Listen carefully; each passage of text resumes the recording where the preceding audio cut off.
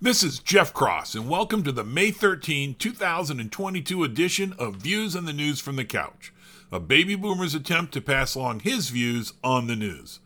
Today is the return of the internet. So much easier to do the podcast.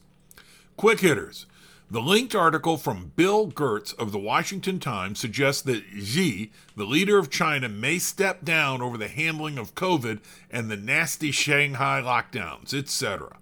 I doubt it, though Xi is nearing the end of his second 5-year term, which used to be the limit. That limit was waived a few years ago. A study finds blueberries consumed daily may help ward off dementia. I like blueberries, so I may eat more of them, but I'm not sure the study is correct. Small sample size, etc.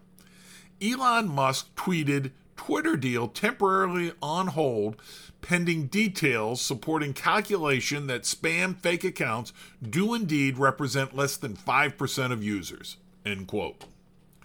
Continuing with Musk, the SEC is looking into if Musk was tardy in announcing when he reached 5% ownership of Twitter.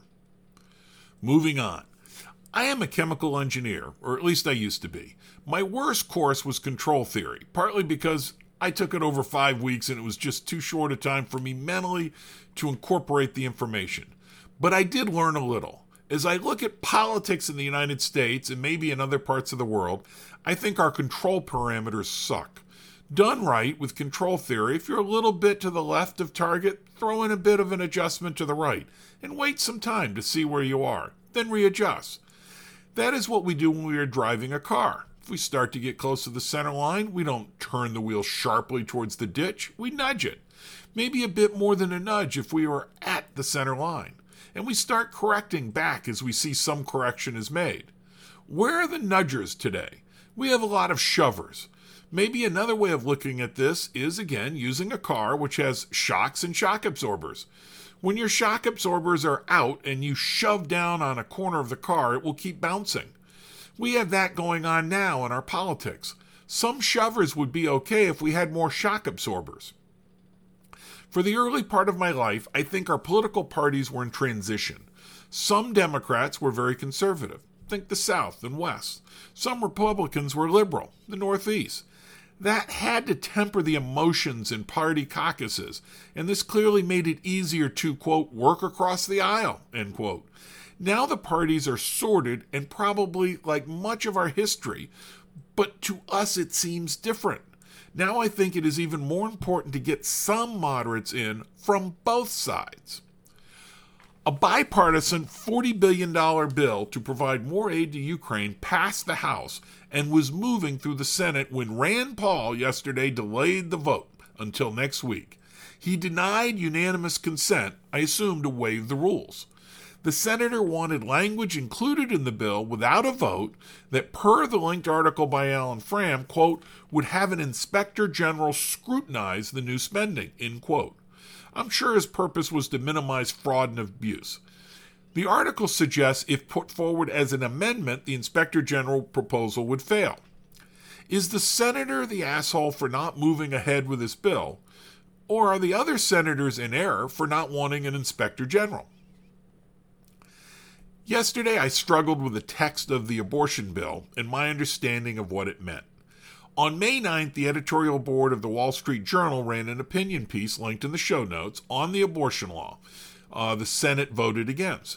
Quoting from the editorial, quote, after fetal viability, the WHPA would assure a right to an abortion whenever the physician's good faith medical judgment is that, quote, the pregnancy would pose a risk to the pregnant patient's life or health.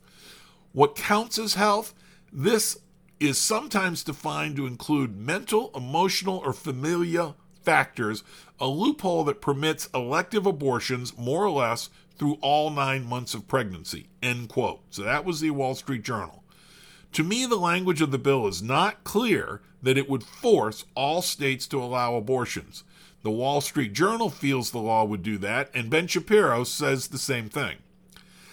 The House has already passed the bill, so it was one vote shy of potentially forcing all states to allow late-term abortions.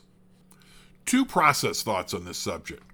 First, It did not seem that amendments were allowed. I do wonder if an amendment were put forward that made clear states could restrict abortions after 12 or 14 weeks with reasonable exceptions if the bill would have passed, particularly if it took out the part about eliminating religious exceptions for doctors. Second, Democrats seem to think this is a campaign winner. If, and I repeat, if it is true that the bill requires states to allow abortions into and even at the end of the third trimester, the electoral results will be bad for Democrats. Late-term abortions are popular with a sliver of the electorate.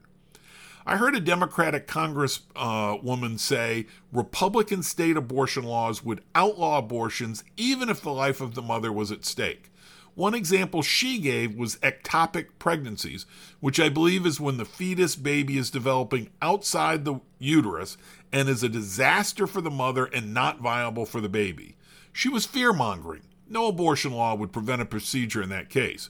We probably have a lot of fear-mongering in our future on this subject. Thanks for listening to Views on the News from the Couch. If you like this podcast, please share with your friends. If you did not like it, please share with the rest of the folks you know.